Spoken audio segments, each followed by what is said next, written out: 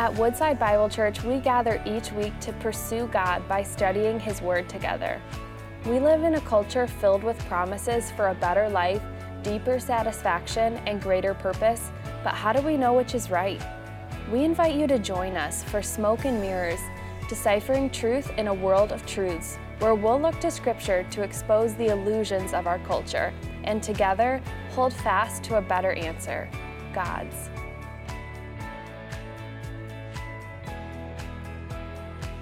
All right, so this morning now, I want you to take out your Bible. And, does anyone need this? Okay. Take out your Bible and turn with me to Ecclesiastes. Ecclesiastes chapter 1. We started last week in this new series, and I'm excited that we get a chance over the next few weeks to dive into this book of the Bible. And I want to say a couple things before we do. I want to say I've missed you. It's good to be back. I feel like I've been gone for like a month. Even though I only took one Sunday off, thank you for being gracious to share me with the other campuses. You know, through the month of July, we did a little bit of pulpit swapping. The first Sunday in July, I was at Farmington, and Pastor Jacob, was here. We swapped places. And then the week after that, I was here. And then after that, I went to Royal Oak, and Pastor John was here. And then last week, I was competing in a triathlon. I completed the half Ironman last Sunday, so thank you for your prayers and all of that. Yep. I'm hurting today. I'm sore and all of that, but thank you for your prayers. It was a great opportunity to get out and to compete and to just have some fun enjoying God's creation. And today I'm back, so I'm here now. I'm not going anywhere else, so I'll be here for a while. So thank you for the claps. This series is really, really good. And I hope you were blessed last week as Jeff Totten came and as he shared and opened up this new series entitled Smoke and Mirrors, taking a look at the book of Ecclesiastes. And I just want you to know this is one of those series that I think is going to be really helpful, can be really helpful not only for you, but for those that God has placed in your life. Maybe you have a friend that's kind of questioning the faith, has questions about life and questions about God and all of that. This would be a good series to share with them. Or maybe you have a friend that's a skeptic, that maybe they've grown up their whole lives thinking this whole Christian stuff is like all based on emotion and all of that. This is one of those series that we're going after the heart, but we're also going after the head. Because a lot of times we can get to the heart by going through the head because we've got to think through these things. We've got to think through how God has operated with His creation, how God has created and how we, His created, interact with Him. And so invite your friends, invite your skeptic friend, invite your friend that's questioning.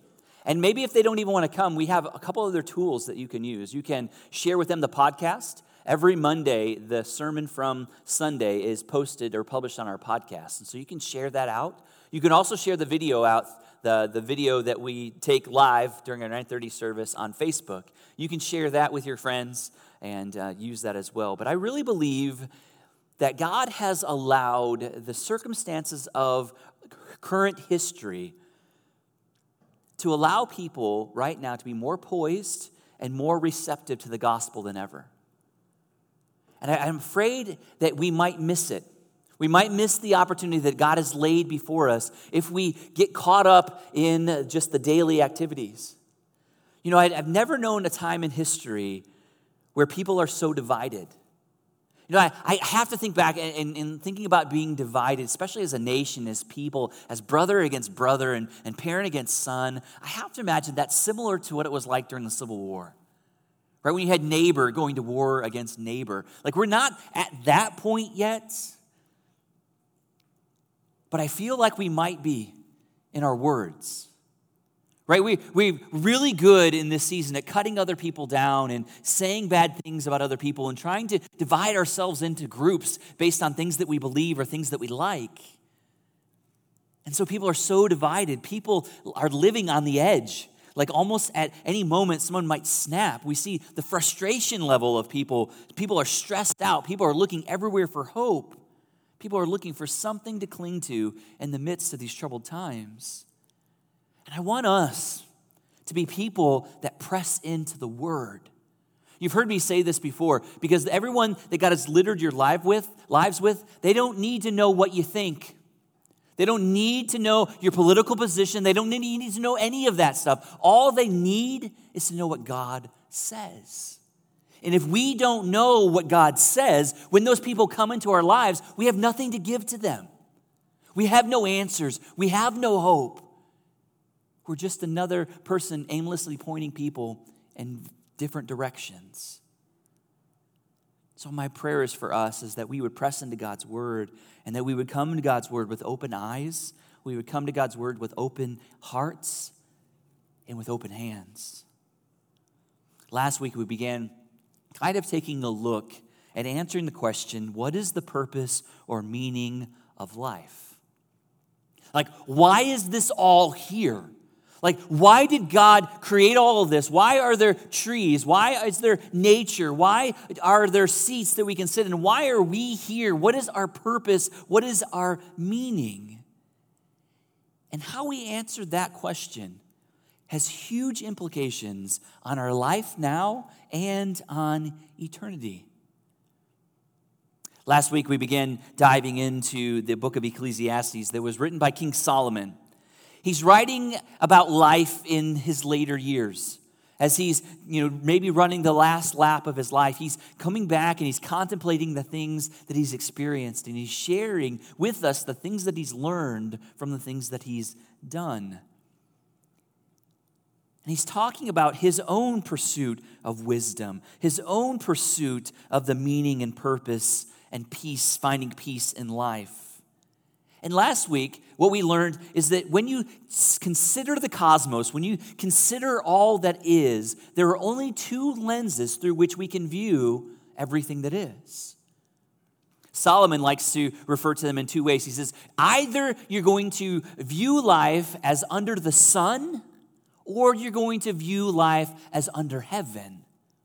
Now, let me explain those to you, because they're nuanced and they mean completely different things. So you'll either view life from an earthly, temporary perspective. That's under the sun. So everything that's under creation, everything that's here is all that there is, right? We have a word for that now in our day. We call it secularism. Right? It's the idea that this is all that there is. There's nothing outside of this. There is no God. There is no creator. There is no eternity. There is nothing. All that is remains right here. It's a very secular, non-God way of looking at things. But then Solomon said there's another way of looking at it, as though it's under heaven. We refer to that these days as understanding that there is a God. And so it's secularism versus theism, that there is a God that is creator of all things and to which we are all accountable. And so either we're going to view life as under the sun, meaning this is all there is, or everything is under the ultimate authority of God himself. So last week we began breaking apart secularism as King Solomon is walking us through. Solomon has examined everything in the universe. He's engaged in secular philosophies and ideologies and seeking to find happiness. He's gone through that pursuit of seeing if he can make sense of the world as everything under the sun. And last week we saw that everything is meaningless. When you go approach life from a secular view or under the sun view, all it leads to is frustration and futility.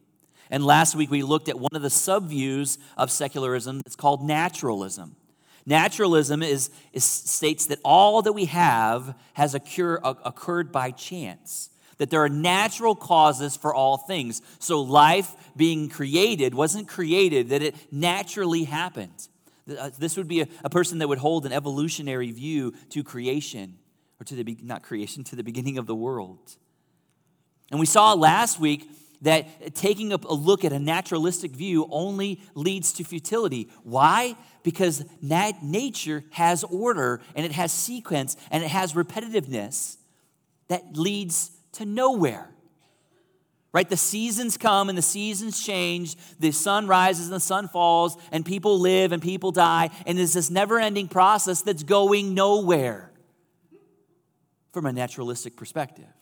Right? We know from a theistic perspective that God is moving all things to his end, that nature is not just this cycle that keeps repeating itself infinitely, but that all things are moving to the glorification of God in the end and the eternal worship of Creator God. That's where everything is moving. And so today what we're going to take a look at, since naturalism isn't an answer, another ism that Solomon tackles today is intellectualism. Intellectualism is the pursuit of knowledge and understanding apart from God. It's a move towards autonomy, which means that we live in such a way that we don't need God. So there's a disposition inside of our hearts that wants to attain knowledge. We want to have intellect. We want to have wisdom. We want to have understanding, but we want to have it apart from God. And this approach we're going to see that Solomon gave himself over to also did not produce life, but more frustration. The pursuit of more knowledge and wisdom only leads to more questions. Have you ever had a conversation with an inquisitive toddler? Every day, yeah. I know you guys are deep in the midst of it. Yeah, it's you go to your child and you're like, hey, it's time to change your clothes. And they're like, why? Well, because you wore them yesterday and they're dirty. Why? Well, because you're going to start to smell and you don't want to smell, right? Well, why? Well, if you start to smell, then the other kids that you're playing with, they might get to notice and they might keep their distance from you. Well, why? Well, if you don't make good friends and you can't have friends because you're the smelly kid in class, then you might never meet that perfect someone, fall in love, and get married. Well, why? Well, because if you never get married, then you're never going to have kids and I'm never going to be able to be a grandparent. Well, why? Because I'll never be able to have this conversation with my granddaughter or my grandson and have them ask me the same questions. Well, why? You get the idea? Right? When we have questions and we need to seek the answers, it's always going to get us in the cyclical cycle of continuing on moving and moving and moving and asking the question, why? What we're going to see first of all as we look at Ecclesiastes chapter 1, verse 12. So if you haven't turned there already, go ahead and turn there. Solomon's going to ask the question, why does more wisdom lead to more questions? See, if we're in this pursuit, if growing our intellect and growing our mind is the only pursuit of our lives, it's only going to leave us with more and more questions. It doesn't bring peace. It doesn't bring understanding. It doesn't bring wholeness. Let's look at as Solomon's wrestling with this in Ecclesiastes chapter 1, beginning in verse 12. He writes, I, the preacher, have been king over Israel and Jerusalem, and I applied my heart to seek and to search out by wisdom all that is done under heaven. So you see that approach? He wants to do it from a godly perspective, from a God-honoring, God-ruling perspective. Then he says that it is unhappy business that God has given to the children of man to be busy with. I have seen everything that is done under the sun. Do you see the transition there? So I've seen everything that's done under the sun, and behold, all is vanity and striving after wind. What is crooked cannot be made straight, and what is lacking cannot be counted. I said in my heart, I have acquired great wisdom, surpassing all who were over Jerusalem before me. And my heart has had great experience of wisdom and knowledge. And I applied my heart to know wisdom and to know madness and folly. I perceive that this also is but striving after wind. For in much wisdom and much vexation, and he who increases knowledge increases sorrow. So Solomon, king over all of Israel, is giving personal testimony of his experience. In this passage, he describes two pursuits of his heart. He says, I've given myself over to this. And so he breaks it down and he gives the pursuit of his heart, gives an explanation of it. And then at the end, he says, this is what I've learned. So he gives a proverb or a statement of truth. And he does this twice in this passage. The first is a reflection in verses 13 and 14. And the conclusion or the statement of truth comes in verse 15. And then another reflection or another pursuit of his heart in 16 and 17. And then a final conclusion and statement of truth in verse 18. And so we see the first pursuit of his heart was knowledge and wisdom. It was the pursuit towards intellectualism. He wanted to seek to crack the code for success in life. And we see in this, in verses 13 and 14, we see the method of his intellectualism. His approach is characterized by intellectual rigor, by applying the cognitive facility, his mind and his heart, to the methodology of comprehensive examination. So he wants to go through and seek to understand all of these things. He sought to examine the world and come up with conclusions of what makes life or a success in life. He sought wisdom and meaning. And when he began doing it under God, under the authority of God, but then as he began to consider all the things that he sees men doing and then the world doing, he says that all of this pursuit he saw was meaningless. It was like chasing the wind. The pursuit of his heart did not fill him. Nothing under the sun, nothing from the secular view met his needs. It's almost like chasing bubbles, right? That's what life is like. I love bubbles just as much as everyone else, but we know that they're here for a while and they quickly vanish. You may notice some in our lobby as you go out. That's not a direct tie to the sermon, but it is a reminder that we're always looking for help in our kids ministry. So if you have the gift of wanting to connect with kids in our kids ministry, see one of our volunteers out there. But while you're out there, also notice the bubbles, right? They're bubbles, and you can give your life over to chasing those bubbles. You can do a lot of work, and you can even sit there and think to yourself, how am I going to get this bubble, and how am I going to keep it so it doesn't pop? And you give your life over to it, right? You're like, I'm going to study it. Somehow I'm going to be able to capture that bubble. And so you create all these contraptions, these concoctions, and all this other stuff, and you give your life over to it, and guess what? Chasing after bubbles is not a worthy pursuit. You'll give your time over to it. You'll give your attention over to it. And you'll be left at the end with nothing. So a lot of work, a lot of attention, and a lot of activity doesn't always bring life and meaning. And in verse 15, we see his conclusion, or the statement of truth. He says, what is crooked cannot be made straight, and what is lacking cannot be counted. In wisdom literature, and in the way Solomon is using the word crooked here, he's using it as a metaphor for sin or the moral brokenness that he sees in the world. And he says this crookedness can't be fixed. Why can't the crookedness be fixed? Because sin has corrupted every area of life under the sun. Every area of life has been impacted and been corrupted by sin. And because God has seen all of this stuff, God has placed a curse on all of these things. So every time the humanity, you and I, step outside of God's design, we experience brokenness. It's a part of the curse that God has placed on us because we have rebelled against God. And we know this. We feel this brokenness. We live in this brokenness every single day, and we are powerless to fix it. That's what Solomon is saying. You are powerless to fix the brokenness in your own life and in the lives of people around you. Imagine for a moment that I were to give each one of us a piece of cardstock. And on that piece of cardstock, I said, cut out this shape. And in the shape, it's how to make a cube, right? And so I said, everyone do your very, very best effort to make the best cube that you can. And so you cut out your paper, you're folding the paper, you're taping it together, and you have what looks like the perfect cube.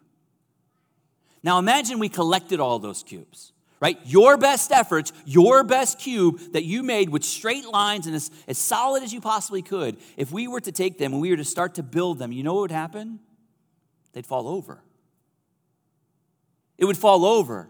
Why? Because even in our best efforts, we're still imperfect. We are imperfect people trying to fix a broken system.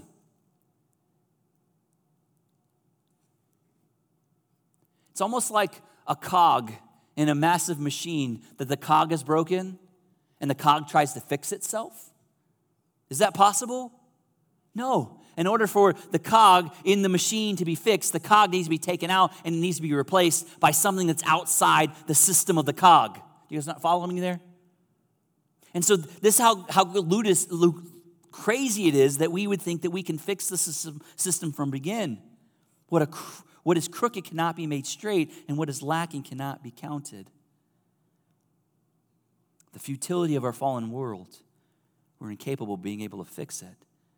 And then in verse 16 and 17, we see the second pursuit. Solomon's wisdom had surpassed everyone in Jerusalem, and he gave himself over to know wisdom and madness and folly. You see, what Solomon's doing is he's saying, I'm giving myself over to both pursuits. Like, I want to understand it all. So he gave himself over to live the right way in wisdom, but then he also wanted to live the life the wrong way, the foolish way. So in some ways, Solomon was wiser than anyone else that ever lived, but he also partied harder than anyone else. And he says, in the end, it's like trying to grab the wind.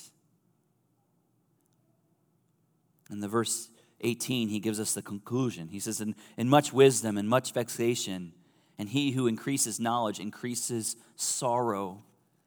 So he's saying the more knowledge you have, the more sorrow comes along with it. The more wisdom comes more frustration, because with that comes more questions without answers.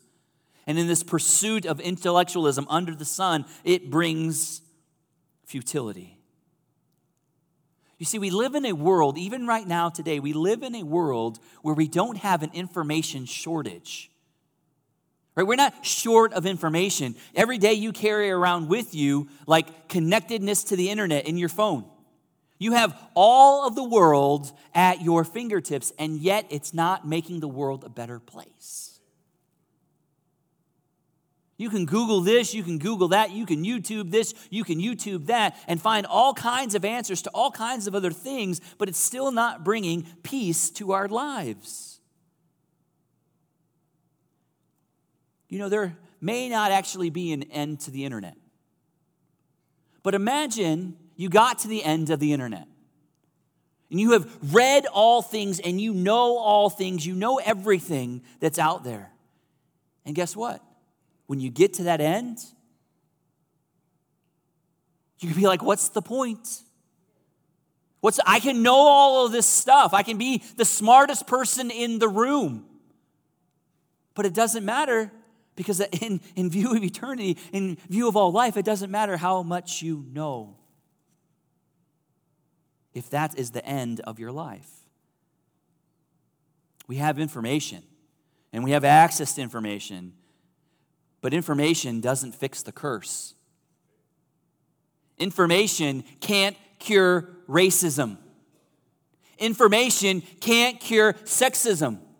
Information can't end abuse. It can't end homelessness. It can't repair broken marriages. Information may be able to help cure cancer, but it can't cure death.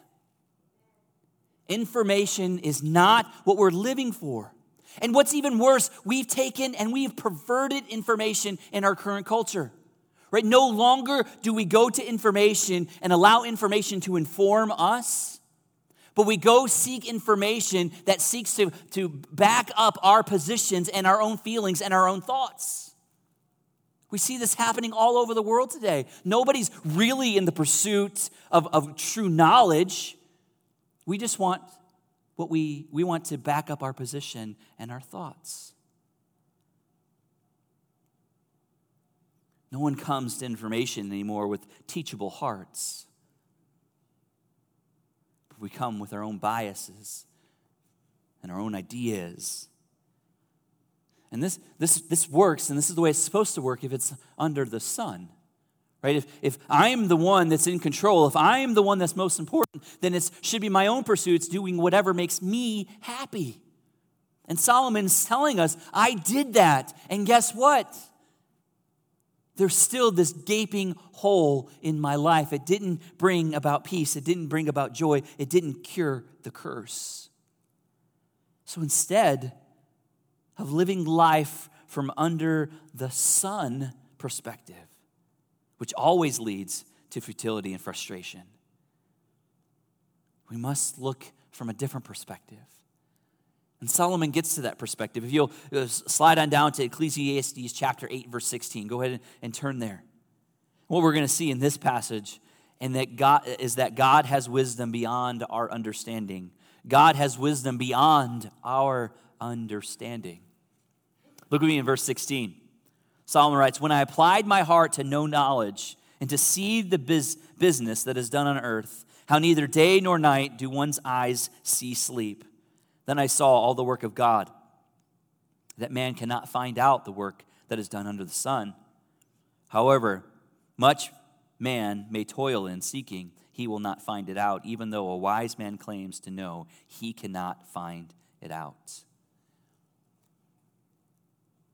Since meaning cannot be found under the sun, Solomon looks elsewhere, and we see in verses 16 and 17 that we find the success in life does not come from the intellectual front. In fact, what he's saying here is that this seeking success of wisdom exhausts him. Neither day or night he was able to sleep.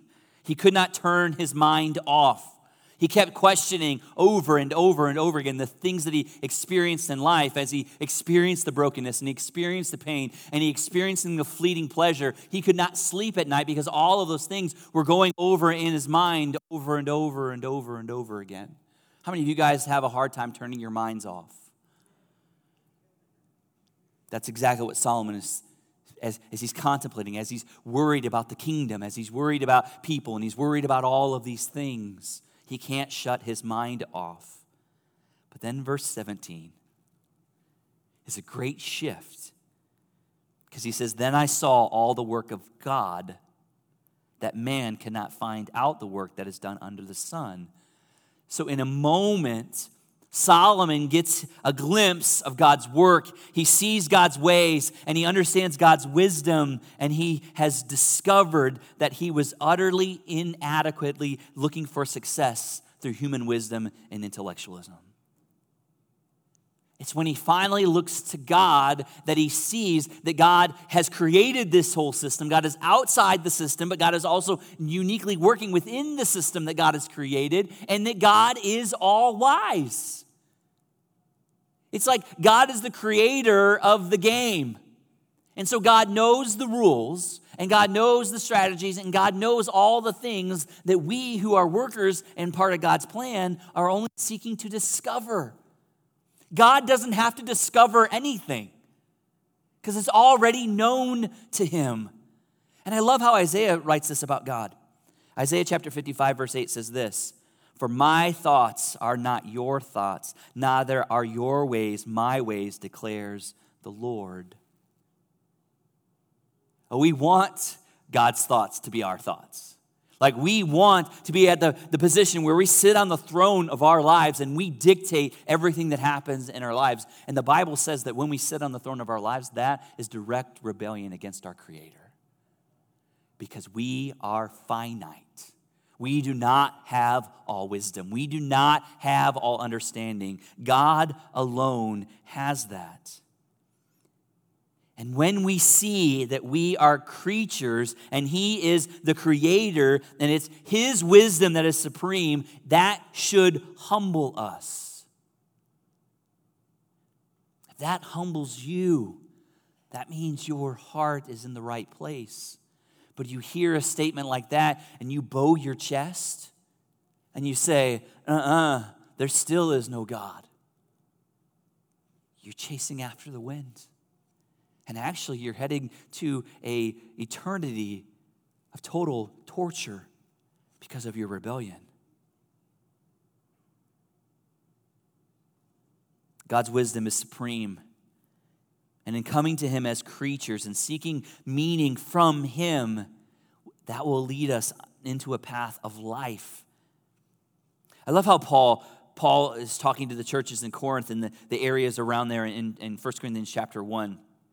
The world that Paul lived in and the church lived in that time was deeply divided based on all different ideas of intellectualism. Everyone was saying, this is where you find peace, and this is how you find peace. Follow this God and you will find peace. And this is what Paul writes, and I think it's so beautiful. He's trying to squelch all of the conversation. He says this, "Where is the one who is wise? Where is the scribe? Where is the debater of this age? Has not God made foolish the wisdom of the world? For since the wisdom of God, the world did not know God through wisdom, it pleased God through the folly of what we preach to save those who believe. For Jews demand signs and Greeks seek wisdom, and we preach Christ crucified, a stumbling block to Jews and folly to Gentiles. But to those who are called, both Jew and Greek, Christ, the power of God and the wisdom of God. For the foolishness of God is wiser than men, and the weakness of God is stronger than men." So I don't know if you caught that, but what is happening is God is turning so-called human wisdom on its head. Through what the world deems as foolishness, God sees it as wisdom and as wise and the greatest thing that ever happened. The crucifixion of Christ to some seem as though it's the most foolish human event in the world. The world sees the cross as foolishness because on the cross, God died. That's what the world says. It's all foolishness. Because how can you have a conquering king? How can you have an all-knowing, all-powerful God die? But what Paul is saying, what seems foolish to the world is actually the wisdom of God. Because Jesus, the perfect and wisest human being to ever lived, was executed by the foolish hands of these so-called wise humans. Jesus laid down his life and was allowed to be considered as a fool because he knew that he was standing in our place as a substitute for our own foolishness. But Jesus didn't just die on the cross. Jesus was raised again to life on the third day. And the gospel of Jesus, the message of Jesus, should bring us to repentance. And because at some time in our life, either the cross is the most foolish thing in the world or the cross is the most glorious thing of all. I want to submit to you the cross is the most glorious, sweetest thing of all because it's there we can be at peace with God. It's there we can be at peace with others. It's there we can have the power to live in this broken world and see brokenness being healed. Jesus himself is wisdom from God, righteousness and sanctification and redemption. The point is that we must all lay down our efforts and seek no longer to define success in our own terms, in our own minds. But we must give ourselves over to God's wisdom because God's ways are not our ways. Parent, God's ways are not your ways in your child's life. As much as you want to seek and protect them and seek to raise them in the right way, know that they are in God's hands. Know that God's ways may seem foolish to you. But God's ways are always the ways that he wants us to go. I mean, I have to think that when we follow God, he calls us to do crazy things that the world doesn't understand. I was thinking this morning and being reminded of in the days of Noah. Right? God saw the wickedness of the world, and God wanted to uniquely use Noah to bring about redemption and to save some from this mess as he gets ready to destroy the world with a flood. And so God comes to Noah and he says, "Hey, Noah, I need you to build an ark." And Noah's like, "What's an ark?" He's like, "I'll tell you." And Noah's like, and God's like, "I'm going to bring rain." And Noah's like, "What's rain?" And so God says, "Just follow." And so he gives them the instructions. So Noah and his family begin this pursuit of building a boat. And every single day, everyone in town is walking by. They're like, "What's Noah doing?" Noah's like, "Hey, I'm building an ark." "Why are you building an ark?" "God told me." "Oh, that's stupid." Right? "Well, that's dumb." Like, rain? What's rain? And so every single day as he's building that testimony to God, as he's being obedient to God, he must have seemed absolutely foolish to the rest of the world until the rain came. Until the rain came. And when the rain came, Noah and his family and all the animals enter the ark, and the doors are shut, and the rest of the world is left to be condemned. Brothers and sisters, let me tell you, it is much better to look like a fool to the world and to be wise by following what God says to do than to give yourselves over to the world's pleasures. The greatest thing that we can do is to know God. It's the greatest thing that we can do because God is all-knowing. You are infinite in your wisdom. I mean, even as a dad, I find myself over and over and over again as my kids come to me and like, hey, Dad, can we do this? And I'm like, okay, well, let's think about it. And so I gather as much wisdom as I possibly can. I try to understand who are the players, who are the things going on, and where you're going to be at this time, and where you're going to be at this time. And then as a dad, I have to make a decision. And I go to my child and I say, this is my decision. And they follow through and they do it. And I can't tell you the number of times I've had to come back and say, oh, sorry, made a bad choice. I didn't see this, I didn't account for this, or I didn't account for that, I'm sorry. You see, God is all-knowing. God never makes mistakes. But we, in our finite minds, need Him. We need to go to Him. We need to go to Him every single second of the day so that we can know the plans that He has for us. And one of the greatest things that we can do, one of the greatest pursuits of your heart should be to know God through reading His Word. God's not some unknowable God that is standing far back saying, you figure it out. No, God is a God that has come to us to pursue us. John 1:1 reminds us that in the beginning was the Word, and the Word was God, and the Word was with God. That means Jesus Himself was with God, and then God came to earth. The Word came to earth to show us the way back to the Father.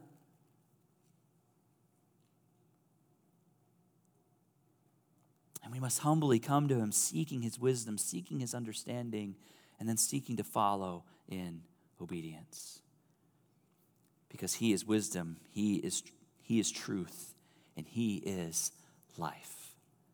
Maybe you're here today and you've never come to Jesus. Maybe you've living your life as though you were the ultimate authority in your life. And for the first time in your life, you realize that something's not right. And maybe today is the day that you've had an opportunity this morning to consider Christ. And I pray that if you're considering Christ, that you'd give over your mind, you give over your heart, you give everything over to Him. You repent of your sin and allow Him to come in and be the Lord of your life. If you're here today and that's a decision that you'd like to make, you come see me in the lobby afterwards. I'd love to talk with you more about that. But for many of us, sometimes we find ourselves being guilty of living life under the sun as Christians. And we sometimes find ourselves trying to keep our wisdom here and thinking that this is all that there is. And so we give our lives over to pursuing money. We give our lives over to pursuing relationships. We give our lives over to pursuing this and that. When in reality, what we should be doing is giving our lives over to God Himself. And saying, God, here am I. Use me in whatever way that you desire. I pray that we can come to that place this morning. We put our hands up and we say, Lord, just use me. Will you pray with me? Father, we thank you for your words today. We thank you for your truth today. And we pray, God, that we would be reminded that you are all wise. And that, Father, you know how this creation works. You know what's right. You know what's best. And you know what's true. And I pray that from this moment on, we would be people that give ourselves over to knowing you. For God, it's in knowing you that we really will have peace. And that we'll know the ways that you want us to go and the things that you want us to do. And we'll find you, we will find peace, and we find purpose. So, Father, as we sing this last song, continue to allow your Spirit to dive deep into our hearts and into our minds. And bring to mind areas of our lives where we are living in active rebellion against you, so that we may confess it and so that we may be at peace once again. But Father, continue to work and continue to help us to be obedient. In Jesus' name we pray. Amen. Thank you for joining us as we study God's Word together. We would love to hear how God is moving in your heart and get you connected into the Woodside Bible Church family. Head to woodsidebible.org/connect to introduce yourself today.